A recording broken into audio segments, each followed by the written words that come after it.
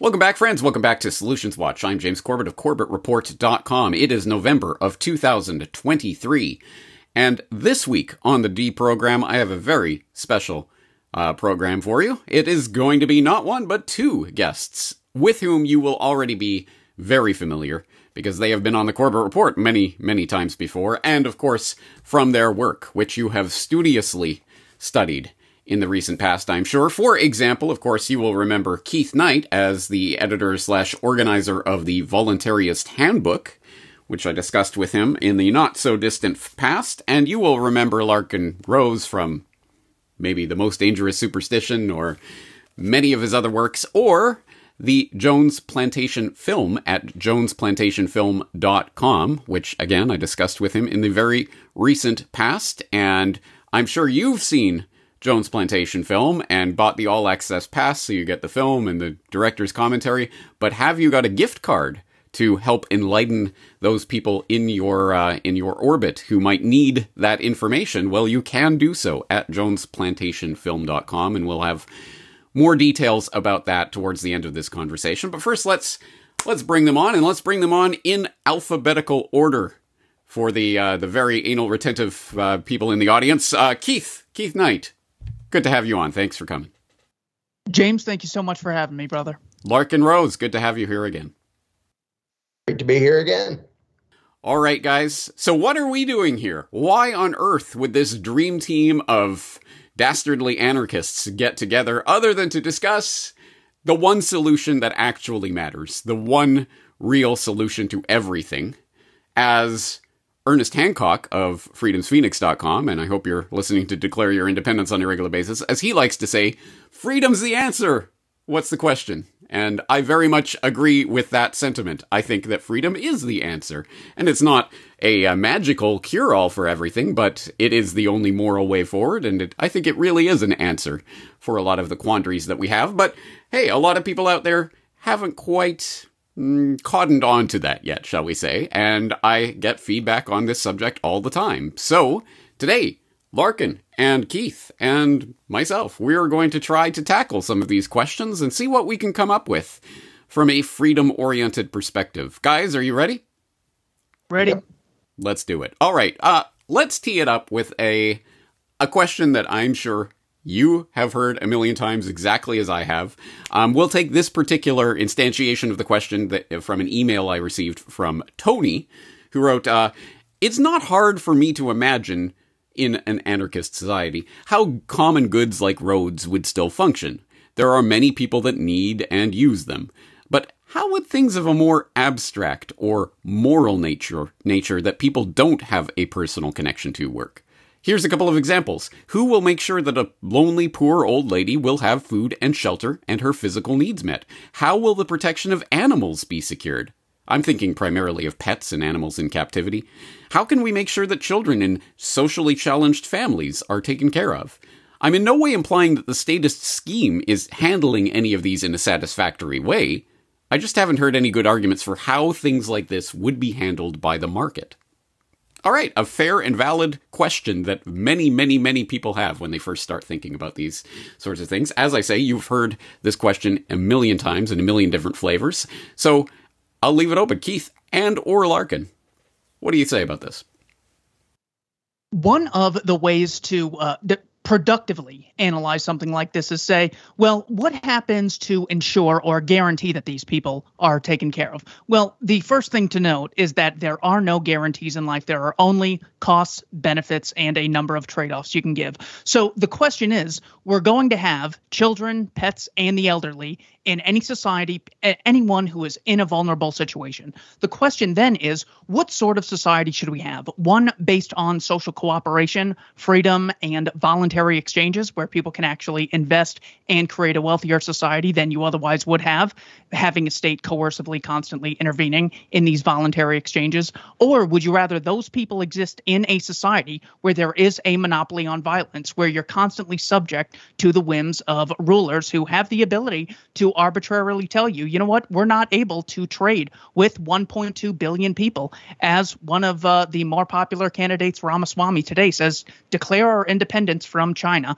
That is a much more vulnerable situation for someone who is poor to say, oh, I had 1.2 billion potential trading partners yesterday, which would have increased my options. Now I don't have them. Well, that is the result of recognizing this cult of statism. So once you look at it through that lens, you're going to have many more options, things like Indiegogo, things like GoFundMe, things like Kickstarter in a free society. Also, things will be much cheaper because you're going to have much more competition. You'll have more startup businesses. You won't have things like minimum wages, which stop people from getting their foot in the door, getting on the job experience, and being able to demand a higher wage at a later point in life, allowing them to save. And there will be an incentive to save because you won't have a central bank constantly deflating the currency. So there are no solutions, but if I'm going to be a person in a vulnerable situation, I'd much rather be in a free society than I would under a status system. Allow me to pile on. I agree with all of that, but I'm going to do a slightly different twist on it.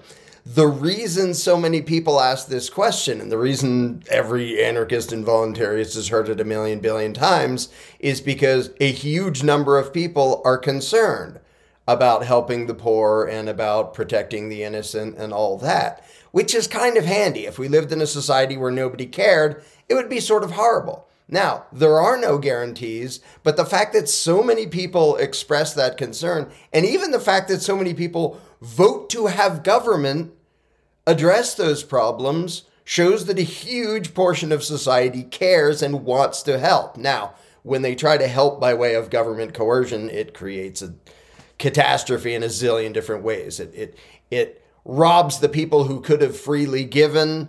It creates dependency in the recipients. It creates an entitlement mentality. Neither side can feel good about it. Like the recipient, they can't be grateful for someone else's generosity because it was stolen from somebody else. And the guy who got robbed can't feel good about having been generous because he just got robbed. He didn't choose it.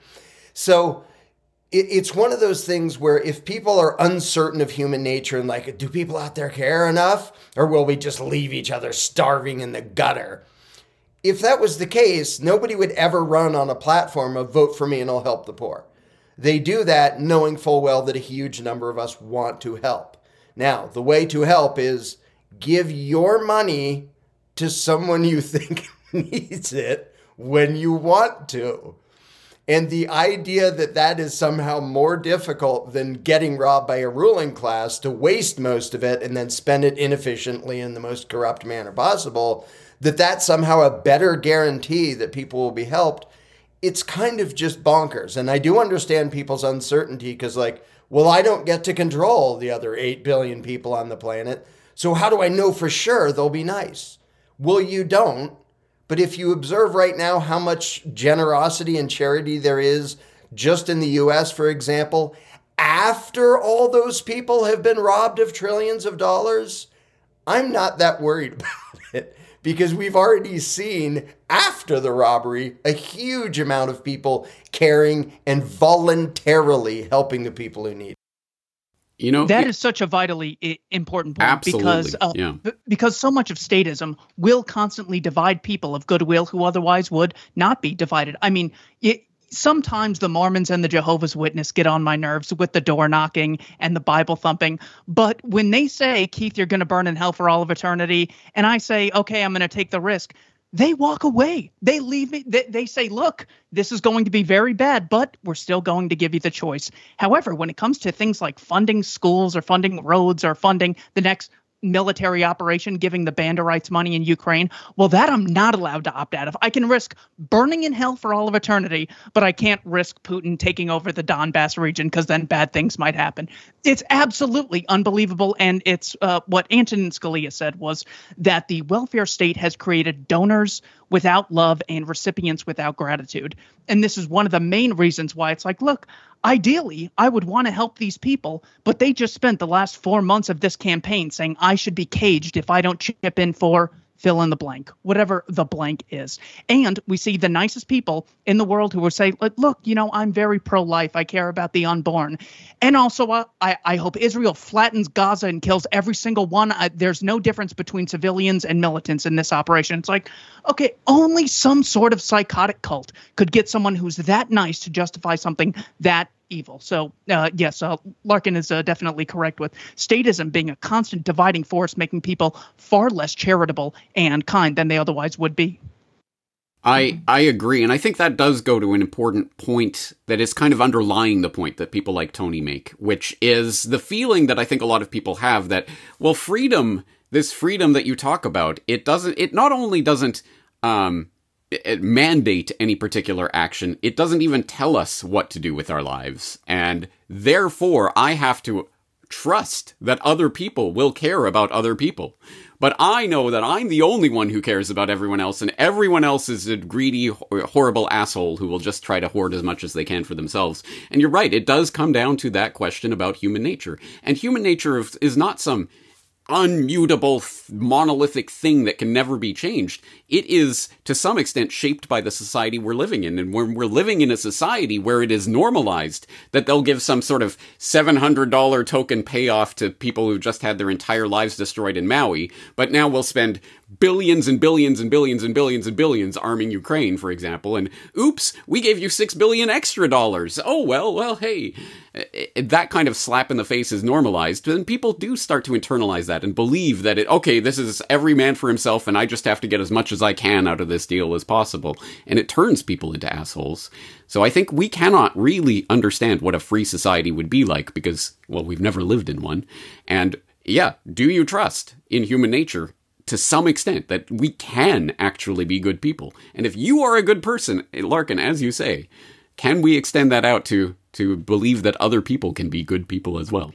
Anyway, okay, that's a good conversation opener. And we're going to get into some different topics here, but ones that I think will circle around some of the same issues. Let's go on to some feedback that I received on one of my open threads that I had recently on the website. Corbett Report member Viv Adelstaw, sorry for the mispronunciations, writes, "You have been an inspiration to me and completely altered my view of the world. I don't agree with you on the idea of an anarchist system being better than a state-based system. Anarchy would lead to a new dark ages. Small government libertarianism is the best way forward, which is why my way of doing something is trying to support my local Libertarian Party. Perhaps we need to point out to all the BLM, Just Stop Oil, etc. woke wankers that they are in actuality cheerleaders for Big Brother like a bunch of useful idiots." Okay, again, what do you make of that? Do you want to go first, or you want to? You have so much material on the Libertarian Party. I got to let you start this one. You can innocently sit in the background for a moment. I'm gonna all the way be as rude as I sometimes am. When communists say it's a brilliant idea, it's just never worked anywhere in the world in the history of mankind, most of us point at that and go, duh, that's ridiculous. When minarchists say the exact same thing, and not only has it never worked anywhere in the world at any point in history, but it literally, the best attempt ever at a limited servant government created the biggest authoritarian empire the world has ever known. How many times does an idea have to completely and utterly fail when applied to reality before people stop thinking it's a good idea? And by the way, I was in that camp. I was absolutely libertarian, constitutionalist, that sort of slant flavor of statism. Feels like it was 100,000 years ago, but that was the flavor of statism that I was in. I wanted government to basically be a big, all-powerful thing that made sure that the things I care about would happen, defending the innocent and so on and so forth.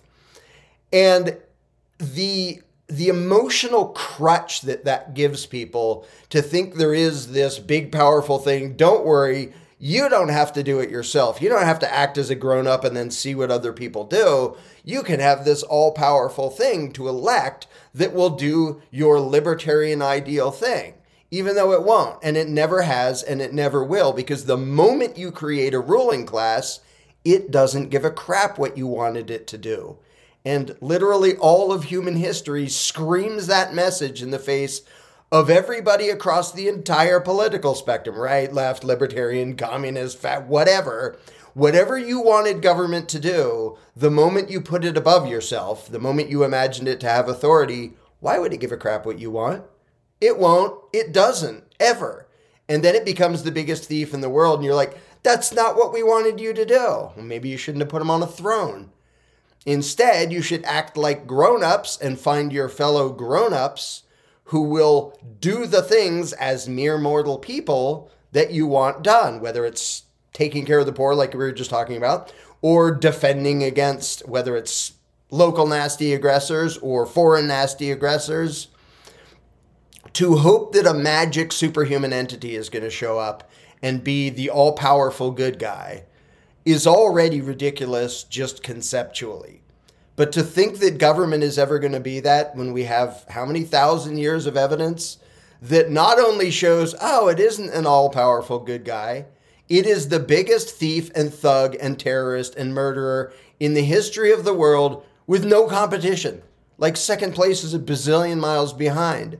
Why would you try that heinously destructive idea again, hoping that for some reason all those power-happy people are going to suddenly give a crap what you want and do the good intentions that you hoped they were going to do of protect the innocent and blah, blah, blah.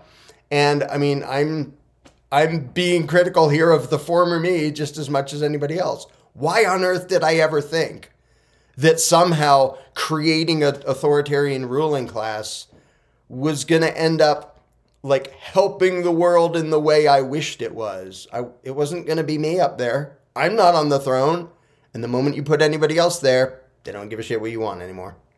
This definitely gets to the question of whether people see, no, not whether they see, whether they understand that the state, far from being a neutral tool which can be used for good or bad, literally is one group of people claiming the right to initiate violence against peaceful people. It necessarily is something that we would recognize as illegitimate if any other organization did so. That's why the state legally has the right to coerce the citizenry. And if the citizenry attempts to coerce the state, you are literally a terrorist by their own definition. So it's important to get to the root of what a state actually is, because you can always say, there was a popular tweet going around. It's like, people say that socialism's failed, but that's like saying, look, I screwed up the souffle. Doesn't mean you should never try making souffle again. It means you should try harder. And if you look at government as a neutral tool, well, then it's much like the history of flight. People tried to fly for thousands of years, and eventually the Wright brothers were able to get it down. So maybe we should do the same thing with statism. Until people have a genuine understanding of what this actually is that we're actually opposing, then I don't think you're ever going to get to the root of the issue. And the main issue here is that anything that can be produced, whether it's a good like a printer, whether it's a service like, food delivery, or a service like protecting your person and property, it's far better achieved with a system that embraces voluntarily funded competition, so you can disassociate with bad actors who develop a bad reputation or just don't meet consumer demand. Or you could have a coercively funded monopoly. So because the state necessarily gets its money in voluntarily and is able to interact with people outside of this, constant cost-benefit analysis that we do, that it might be beneficial, but once it stops being beneficial, then we can disassociate with it. So because it necessarily is a coercively funded monopoly, it is a fool's errand. Lou Rockwell gave a famous speech at a Mises Institute organization. I think it was something titled like, "Can Anarcho-Capitalism Work?" And he goes, well, let's compare it to minarchism. So in order to get to minarchism, here's all we have to do. Explain why agricultural subsidies are bad, then the education system, then the healthcare system, then the energy sector, then World War I, then the Second World War, then the coming war with Russia, China, and potentially Iran. We got to explain all these things to people to get them to understand this. Or we could simply tell them, hey, that thing you learned in kindergarten about don't hit, don't steal, don't initiate aggression, but you have the right to defend yourself. take that and don't have any double standards for politicians. So not only is it the moral thing to do, not only is it economically efficient because you're dealing with competition and freedom of disassociation with people who don't produce value, but it's also far more realistic than minarchism, because once there's a state, it's like a bat signal for the Henry Kissingers, the Zbigniew Brzezinskis, and Madeleine Albrights to come occupy it and to wreak havoc on people who they otherwise would not be able to wreak havoc on. We can see terrible things done by people like Andrew Carnegie, John D. Rockefeller certainly had some terrible ideas, but at least there was a minimal state for them to occupy. Of course, things like the Rockefeller Foundation and the Carnegie Foundation mainly use the state as the operation to enforce a lot of their tyranny. But the goal is we're going to have bad people in any society. The question is, should there be a state which they can occupy, or should we not have any double standards for people or groups within society that don't allow them to enact their evil on such a larger scale? How many people could private citizen Mao or private citizen Pol Pot have really killed? I think it's minuscule. So yes, anarchism is difficult to achieve, but not nearly as difficult as minarchism. I've often compared the state to a trough that attracts all the pigs, the Kissingers, and what have you. But the idea of the state as a bat signal, getting the Kissinger clan to come calling, is probably a new metaphor that I'll pick up on. Sorry, Larken, go ahead. If I can throw in a really short proof of something I often say, which is, by its very nature, all government or authority can add to society is immoral violence. And it's a pretty dang easy thing to prove if you actually pause to think about it. Do you need a special badge or a politician scribble or an office of authority to defend an innocent person from attacker? No. Do you need special permission and authority to help the poor? No. The only thing you ever need authority for is permission to do something that everybody would say that's bad if you didn't have that permission. Which literally means all the notion of authority does is give some people permission to do evil stuff and pretend it isn't evil. So to anyone saying, well, I think we need a minimal government, tell me what problems could be better solved by adding more immoral violence to society. And if you can't, stop suggesting that as a solution. Okay, well, I guess I'm in the position of devil's advocate here to push back and to provide a voice for some of these people. So I would say, Larken, your, I think, very correct observation that, look throughout human history and you cannot find an example of the perfectly contained minarchist government ever, really coming to fruition. But I'm sure there are people in the audience who would say, well, there's never been an anarchist society that's thriven throughout human history, and there never will be, because that doesn't comport with human nature. What would you say to that?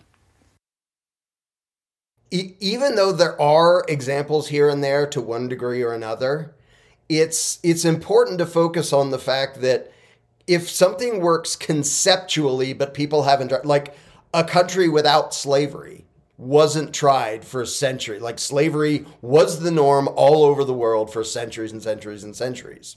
Now, if you ask people here and now, did that make slavery a good idea? What would you say to the argument of, we have to have slavery because show me one country that doesn't have it? I'm pretty sure everybody would now go, that didn't make it okay. Yeah, it doesn't make it okay. That's why the moral principle is what matters. Cheering for immoral violence doesn't make it okay, even if you're not sure how things would work without immoral violence, even if you've never seen an example of it before. So even though there have been patches throughout human history that didn't really have ruling classes, to me, that's completely secondary, unless you want to actually say we better bring back slavery, because if not, who will pick the cotton? Then arguing, well, I haven't seen it before, does that make bad into good? And that's why the moral question to me is the only thing that matters. Like if you're in slave days saying slavery has to end and somebody says, well, what about the cotton industry? The only moral sane answer is, I don't really give a crap. We can worry about that after the fact, but ending the obvious evil and moral violence matters more than whether your imagination can understand what things will look like when that's gone. It certainly goes to show the extent to which people are able to be comfortable with injustice regarding the state in areas they never would be otherwise. Imagine asking someone, do you think murder and rape and kidnapping is morally justified? And their response was, I don't think we'll ever see a society without those. Oh, okay. But what is it that you advocate, before I invite you over to my house for dinner, before I let you meet my kids, before we hang out together? Are those things moral or immoral? And they go, 7 billion people in the world. I don't know if that's achievable realistically, as opposed to saying unequivocally no, that it's one person claiming ownership over someone else, whether it's theft, whether it's slavery, whether it's kidnapping. Those central issues are violations of self-ownership, and people can't seem to see this clearly because they have this double standard for the state. So as far as how can we judge if there's never actually been an anarchist society? What you can do is look at the degrees of freedom which certain societies have and see if there's a pattern between more free countries being more prosperous than less free countries. So usually the Fraser Institute will have a freedom index, and you can see that the most free countries are the wealthiest. No surprise. You can take places like Hong Kong and North Korea. Those are usually the extremes. Sometimes Singapore and North Korea are the absolute extremes. And even when you take a very racially similar population like the Korean Peninsula and divide it between the North and South, you see that the more free people are, the more opportunities they have to trade with people, the more that they can engage in social cooperation, and the more mutually beneficial voluntary exchanges are made, which make people happier, wealthier, and give them more opportunities to enjoy life. We saw the same thing with East Germany and West Germany. Niall Ferguson makes the point that there was a great experiment in the 20th century with the Chinese people inside and outside the Republic. The small percentage of Chinese outside the Republic created more wealth than all of the Chinese that were still remaining within the People's Republic combined. So this is another example of the more freedom people have, the more opportunities they have to trade and make mutually beneficial exchanges, which make them better off than they otherwise would be. So it's not, do we have it or do we not? It's the degrees of freedom that you have. More private property, the more free exchange, the better off you are. All right, guys, I think we've probably only upset about 75% of the audience so far. But this is an anarchist conversation, so let's go for the other 24.9999% and get into some really touchy stuff. So, as people who've been following the Corbett Report know, recently I've talked a little bit about borders and immigration and the right to travel, etc., and how that is being taken away through the Great Travel Reset. And don't worry, they're going to solve the border problem for you. Digital IDs for everyone. Yay, travel ban, travel ban. Well, as you can no doubt tell, there are some people with some very particular takes on that subject that differ from mine. So let's get into some of them. For example, some of the feedback I've gotten from some of my recent coverage of this. For example, my recent conversation with Dr. Daniela Ganser, I had this feedback from H. Pete, who wrote, "Also, I am not sure why Dr. Ganser sees nationalism as an evil. Nationalism can be exploited and has been exploited by lying warmongers and sneaky, greedy bankers, but what is he proposing instead? What social construct is a workable alternative to globalism and cosmopolitanism? By the way, what are the anarchists or voluntarists proposing? Is nationalism a bad thing?" Or, on the border crisis, I had this feedback from Ultra Maga Taco. If that is your real name. "I get that we have to avoid the surveillance state as much as possible, but there's a vast difference between national borders and local borders. Please comment on distinguishing the difference between national borders and local borders of the surveillance state, and how we can have one while avoiding the other." And this from Bill Pritting, who writes, "Have you always been an Ian Davis type anti-government anarchist?" Congratulations, Ian. I don't know how you've become the example of anarchism, but good on you. I hope someday people will go, "Have you always been a James Corbett type anarchist?" Anyway, Trump and his supporters want legal immigration. The Trump wall restricts unmitigated illegal trespassing and forces those who want to immigrate to the USA to go through the process to immigrate legally. Trump's border wall is completely different from the globalist, fascist oligarchy's goal of herding all humanity into 15-minute smart cities, as detailed in the Wildlands Project.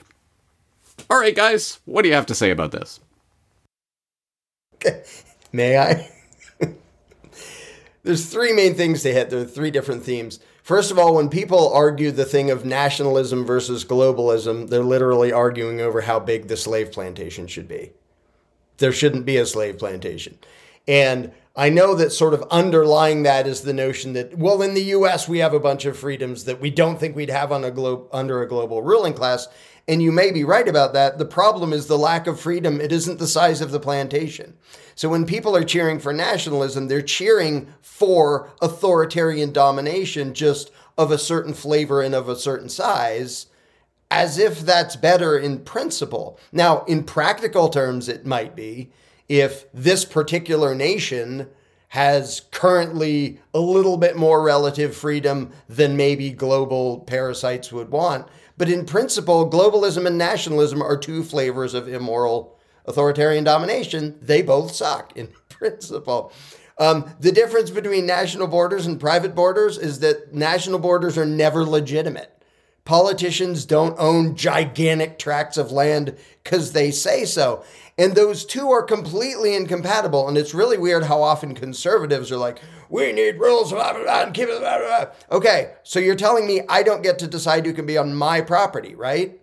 Because you're telling me that the politicians claiming ownership of this gigantic half a continent overrules my ability to say, well, maybe I want that friend of mine from Mexico to visit. Well, he can't. Not without the permission of the... Okay, so you're suddenly a collectivist authoritarian who doesn't believe in private property. And the weird thing is that they don't recognize that the moment you say, well, national borders are just like private property borders, you're literally admitting that you think the politicians own everyone and everything within this gigantic area known as the country, and that their wishes outrank the wishes of the owners of every single bit of private property within that. Because none of us can say, well, I want to trade with that guy. You have this embargo. I want to trade with the guy in China. Well, you can't. Well, I want my friend from Mexico to visit. Well, he can't. Then you don't believe in individual freedom at all.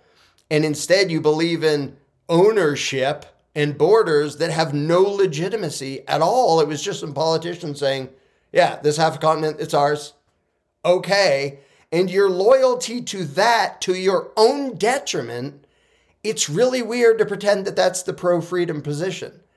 And they're like, well, we might have even less freedom without that. It's like, okay. And the Trumpites will cheer for tariffs. Yay, tax those foreigners.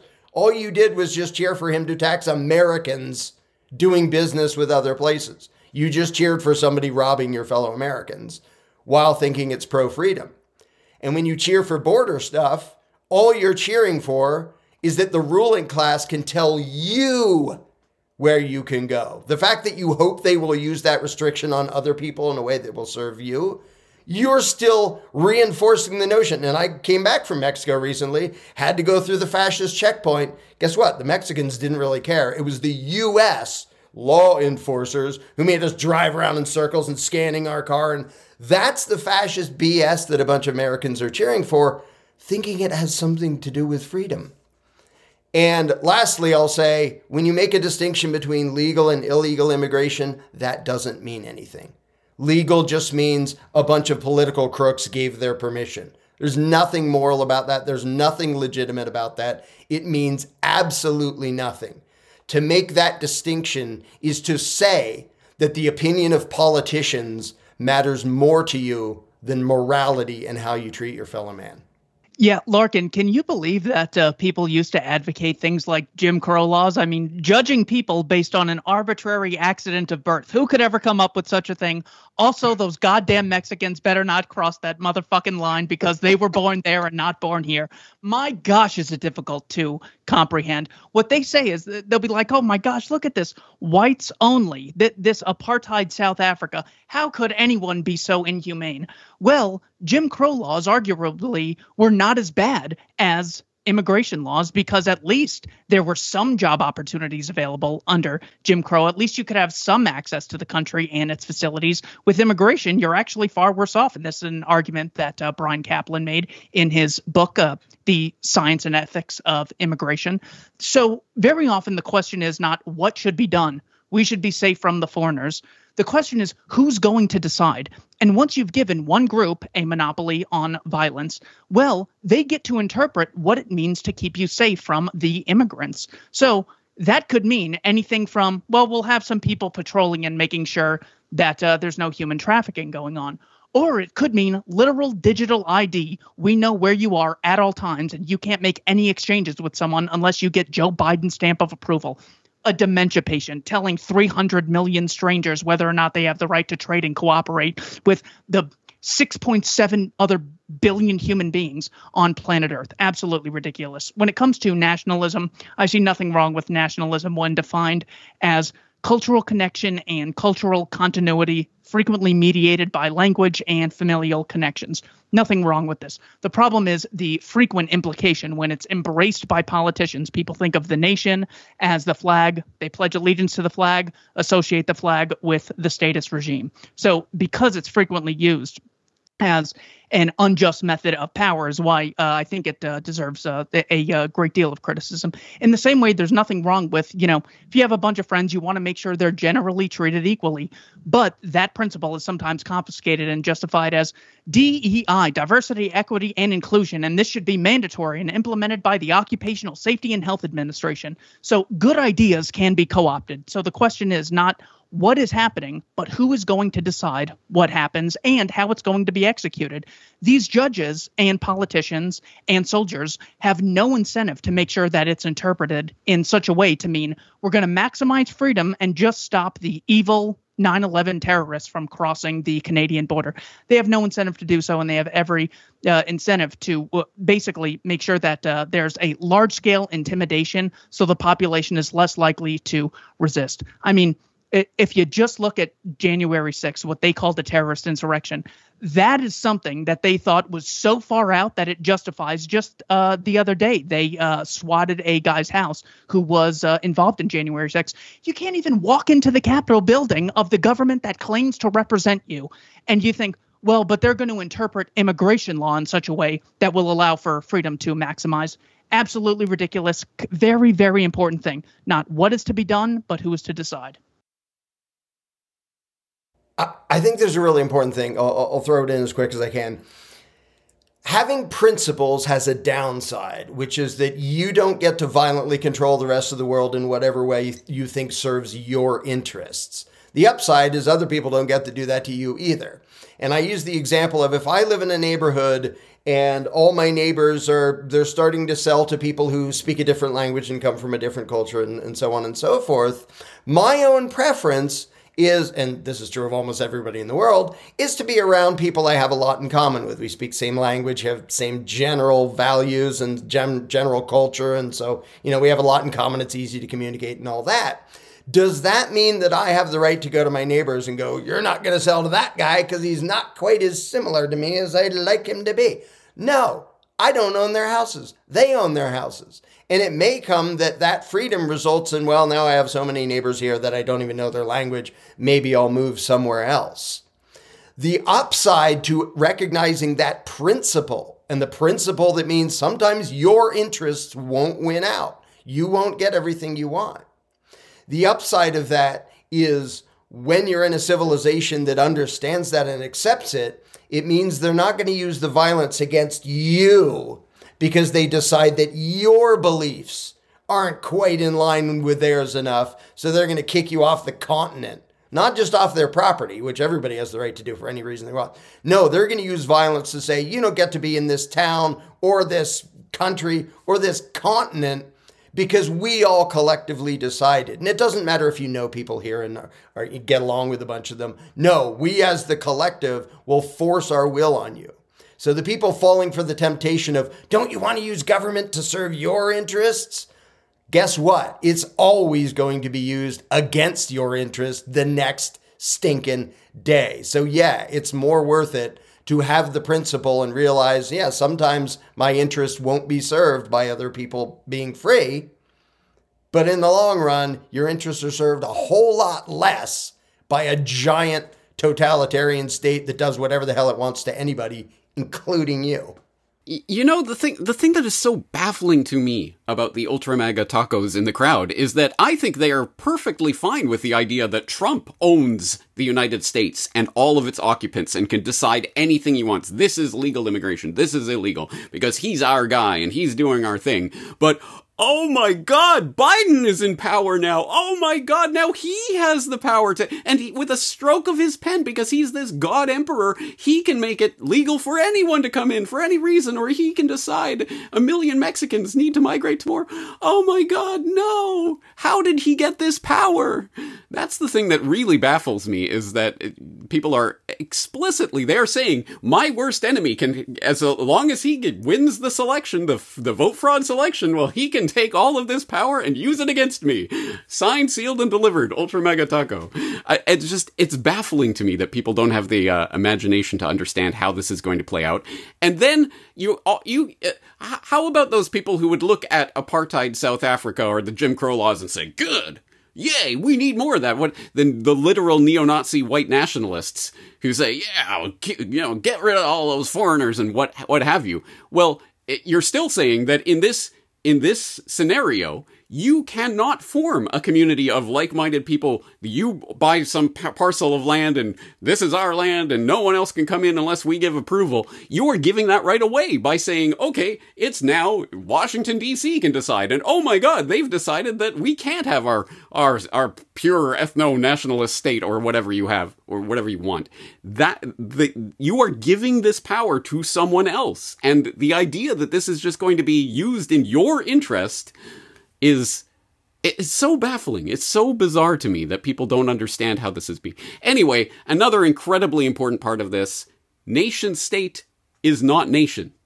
Nationalism is not nation state. America is not your nation. It is a state. It is the United States of America, Inc. in Washington, D.C. And people have become so wrapped up in flag, government, nation, whatever, it's all the same thing, that I think they can't separate these things out. So yes, you can be a nationalist, but not be in favor of the state. And I don't understand how people can't separate those concepts in their mind.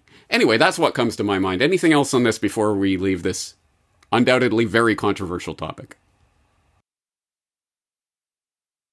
Oh, what was I just thinking? Nope, I lost it. Go ahead. Go ahead. All right. Okay.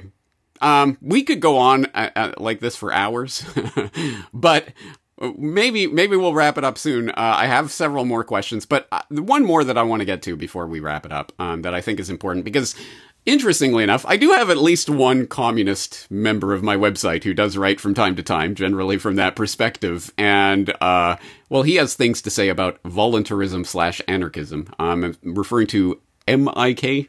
Mick, I don't know if that's an abbreviation, an acronym, or a name. But anyway, he writes, voluntarism/anarchism are not the same thing. Voluntarism is for those ones who cannot cope with inherent redness of anarchism, and they need reframing and watering down the basics. And he's referring to a conversation I had with Richard Cox of Deep State Consciousness podcast. He says, Richard uses morality in argumentation, but very superficially. For him, it's simple morality known to any child, i.e. the voluntarist principles of non-aggression, etc. It's supposedly so obvious it needs no further argumentation.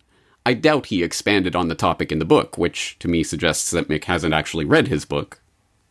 So maybe you want to read his actual book before you start commenting on Richard Cox's philosophy. Anyway, well, on this point, he is very wrong. There is no simple morality. It might appear simple, maybe because the majority of our moral decisions are made on autopilot and are mostly okay. If you dive into moral/ethical problems, you will find out there is nothing simple, and also the extent to which morality has been skewed during various developments of civilization. Morality in anarchy and its guiding principles of ethics will be considerably different than the ones today, mostly based in Christianity. It's inevitable. I completely agree that there is nothing simple about morality, which is why the last sort of system you'd want to have is a monopoly state, which interprets morality unilaterally. So the question is whether anarchism is inherently red, meaning a system of no rulers, archons being the rulers from the Greek word anarchy. So if we define communism, as Marx and Engels did, as the abolition of private property, socialism as the institutionalized aggression against private property, and capitalism as a social system based on the explicit recognition of private property and non-aggressive contractual exchanges between consenting adults, then we immediately see that capitalism is, and free markets rather, are much more compatible with anarchism. In fact, communism is incompatible with anarchism because in abolishing private property, you do not allow people to engage in mutually beneficial contracts that they feel are in their best interest, because there's such an alleged power differential that the communist has a right to violently stop this voluntary exchange from taking place, which is like me saying men can't date women just because there's a power differential and it's not the woman has to pay 50% of the time for all the meals. She has to open half the doors or else it's exploitation, and a stay-at-home mom is confiscating her husband's surplus labor value. She needs to go to work as well. Well, actually, people have the right to make these exchanges. That's fully free market. That's fully anarchist. But communism cannot be consistent with anarchism for that fundamental reason, because it doesn't recognize people's right to engage in contractual exchanges. So I believe I've answered both questions. The redness of anarchism and the complexity of morality is the very reason you don't want a monopoly state. You want voluntarily funded competing agencies and organizations in hopes of achieving this very complex issue. The first thing I always ask anybody who identifies as an anarcho-communist or anarcho-socialist is, let's say there are some of us, and there will be, and I'm one of them, who are going to be over here and we want to do the private property and voluntary trade thing. Are you going to let us? If the answer is yes, cool, we're going to get along fine. Your system is still going to fall apart because collectivist communist economics just doesn't fit and doesn't work, but I'm not going to go violently interfere with it. You can learn yourself how cause and effect actually happen. If you're saying, no, you can't do that, which I think is the honest answer to most communists, why are you pretending to be an anarchist? It's like, there will be no ruling class, and all resources and all trade and all ownership of everything will be controlled by these ideas. And the thing doing the controlling isn't government because, no, it's a central committee of the... Okay, so you stuck a different name on authoritarian domination. It's the same stinking thing. The only other thing I'd throw in when he talks about, morality is complex. There are gray areas and there are debatable things and stuff. A bunch of the basics we all agree on. Communists are never, ever, ever, ever honest about their own moral code. And I made a video about this. And if you want to be offended, be offended. I don't really care. They have to do all sorts of tap dances to make up non-existent distinctions. One being private property versus personal property. There is no rational, sane way to make that distinction. What it really means is the stuff I have that I don't want you to steal, the stuff you have that I want to steal. That is the only difference. They call it private property when they want to be able to steal it. They call it personal property when they don't want you to steal it from them. There's no rational or sane or logical distinction between the two. And when I walk them through it, okay, if I do this, is that okay? If I do this, that's okay. They get to the point where they're stumbling all over the place because they can't draw any line of anything. Whereas voluntarists can say, if you made it, it's yours. If you voluntarily trade with somebody else, that's fine. If you use fraud or coercion, that's not fine. Like, that's pretty simple. They have to complicate the hell out of things. Another one is means of production. That doesn't mean anything. These are the means of production. So is a laptop. So is a factory. So is 80 billion other things. At what point do you suddenly have the right to steal it because you're the workers seizing the means of production? They can never define it because there is no moral concept. There is no rational distinction. Again, it's just the things they want to be able to steal versus the things they don't want stolen from them. And the fact that they can never even define it when I give an example of two people with one thing.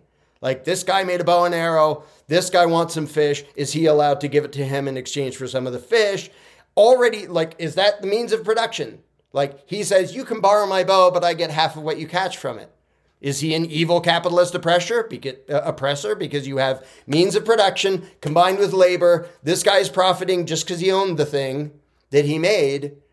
They can't even agree with each other on the situation of two people with one thing, and yet they think their brilliant idea will peacefully manage everything on the planet as divided among everyone on the planet. Just no, you're making excuses for being a thieving thug and pretending it's a philosophy.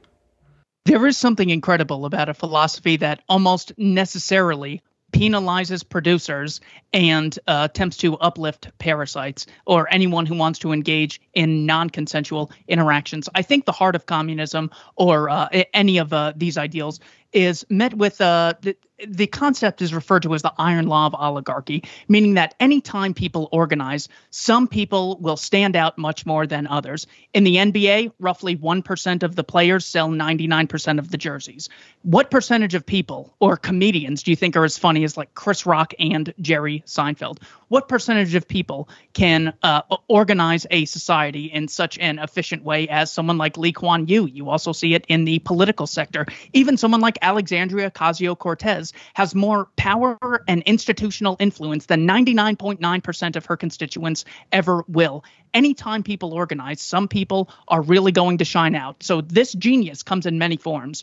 And it also applies to management structures. So when you're attempting to produce things like airplanes, computers, houses, printers, not everyone has an equal amount of ideas or productive ideas, rather. So it's important that we sort of delegate decision making and allow some people to have much more power than others. The classic examples that McKells uses, the founder of this iron law of oligarchy ideas, say that you have a union who's against the bourgeoisie and you form the union. So not everyone wants to go to the union meeting. Not everyone has great ideas about what the union should do. Not everyone will vocalize those ideas. Not everyone's ideas are equally productive, and not that many people are going to ambitiously give their ideas to the union and attempt to persuade them. So you end up with Jimmy Hoffa and three friends running the union for 10,000 people. So this iron law of oligarchy is why communism is such a fool's errand. Just hating people who are elites and not distinguishing between coercive elites and natural elites is why communism is incorrect. Don't worry, guys. The dictatorship of the proletariat is just an intermediary stage, and then the state will melt away after they've sorted out what is personal and what is private property and who can steal what. And hey, they're all much, much richer than everyone else, but whatever. It'll work out next time, guys. Anyway, okay.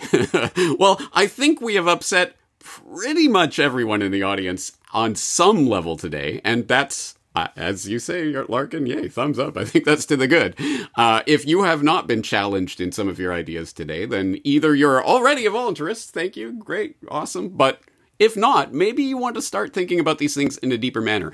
And unlike the people who will comment on other people's books without reading them, I hope you're not one of those people out there in the audience, so I hope that you will have a more informed view of these people's perspective if you actually read their books. For example, Larken Rose's Most Dangerous Superstition, or, of course, the Voluntaryist Handbook by, organized by Keith Knight, but that we've talked about again on the program before, so I'll direct people back to those previous conversations. Also, Larken Rose, of course, Jones Plantation film, which we talked about before, sporting the t-shirt, looking good, which I believe is available for sale. Anyway, let's find out. Larken, what are some of the developments in the Jones Plantation film front? Yeah, jonesplantationfilm.com is where people can still buy it. We are planning on getting it on a bunch of streaming services shortly. There's only a few of us on our team, so I don't know how quickly that'll happen. Also, the DVD should be out soon for those old people like me who like to have a physical thing. But that's what's up with that. Awesome. JonesPlantationFilm.com. Of course, that link will be in the show notes for people if you haven't checked it out yet, or if you want to get the gift, gift it to a friend or someone in your life. Keith Knight, Don't Tread on Anyone. Always doing incredible work. And recently I linked up a very, very interesting conversation that you had with that man from the Young Turks, whose name I can never remember how to pronounce properly because I don't watch the Young Turks. But anyway, good on you for that conversation. It's a great way to cross the bridge and connect the bridge, cross the chasm. What am I trying to say? Anyway, you know what I mean. Reaching out to people who aren't already in the choir, as it were. And I think you probably got some new attention from interview like that. Tell us what else you're up to these days. So, first of all, his name is Cenk Uygur, and you better start showing some respect because he just declared that he's running for president as the first Turkish American, and he gave a 45-minute interview to Anna Kasparian explaining his justification. So, I need you to retract everything you just said. If people want to check out my work, I got quite a few videos, all at libertarianinstitute.org. I'm at like 907 now. However, if you give people 907 things, they're not going to watch any of them. If there's one thing I would like people to check out, it's a speech that I gave in New York. It's titled, "The State is the Health of War." I try to make the case that wars are much more likely to occur when there is a state apparatus because they have the ability to tax, fund the operation coercively. They have the ability to print money through a central bank. They have compulsory education to gain the allegiance of the population. They often have military conscription and force people to fight in these wars, making them more likely to occur than they otherwise would. And they have a legal double standard, which allows them to murder people and sometimes even get a Nobel Peace Prize, never fearing that they will actually face repercussions. So if there's one thing to check out, I think it's vitally important. They're actively pushing for war with China over Taiwan, war with Russia over the Donbass region, and now war with Iran, unfortunately. Even idiots like Bill Maher have called Iran, China, and Russia the axis of evil. So seeing this speech, I think, is the best way I can contribute to hopefully avoiding a third World War conflict. Excellent. Important stuff. And guys, I think that does it. I think we've solved every problem in the world. Freedom's the answer. What's the question? I think no one will have any further. Well, maybe some people will have some further questions and comments on this. And if so, please submit them. Of course, Corbett Report members always invited to log into corbettreport.com. Leave your questions and comments in the comment section of this conversation, and hopefully we can have you guys back on in the future to discuss these issues at more length. As I say, we could talk about this for days. But we don't have days, so we'll wrap it up here. Keith, Larken, thank you so much for your time. Anytime, James. Thank you. Thank Anytime. you.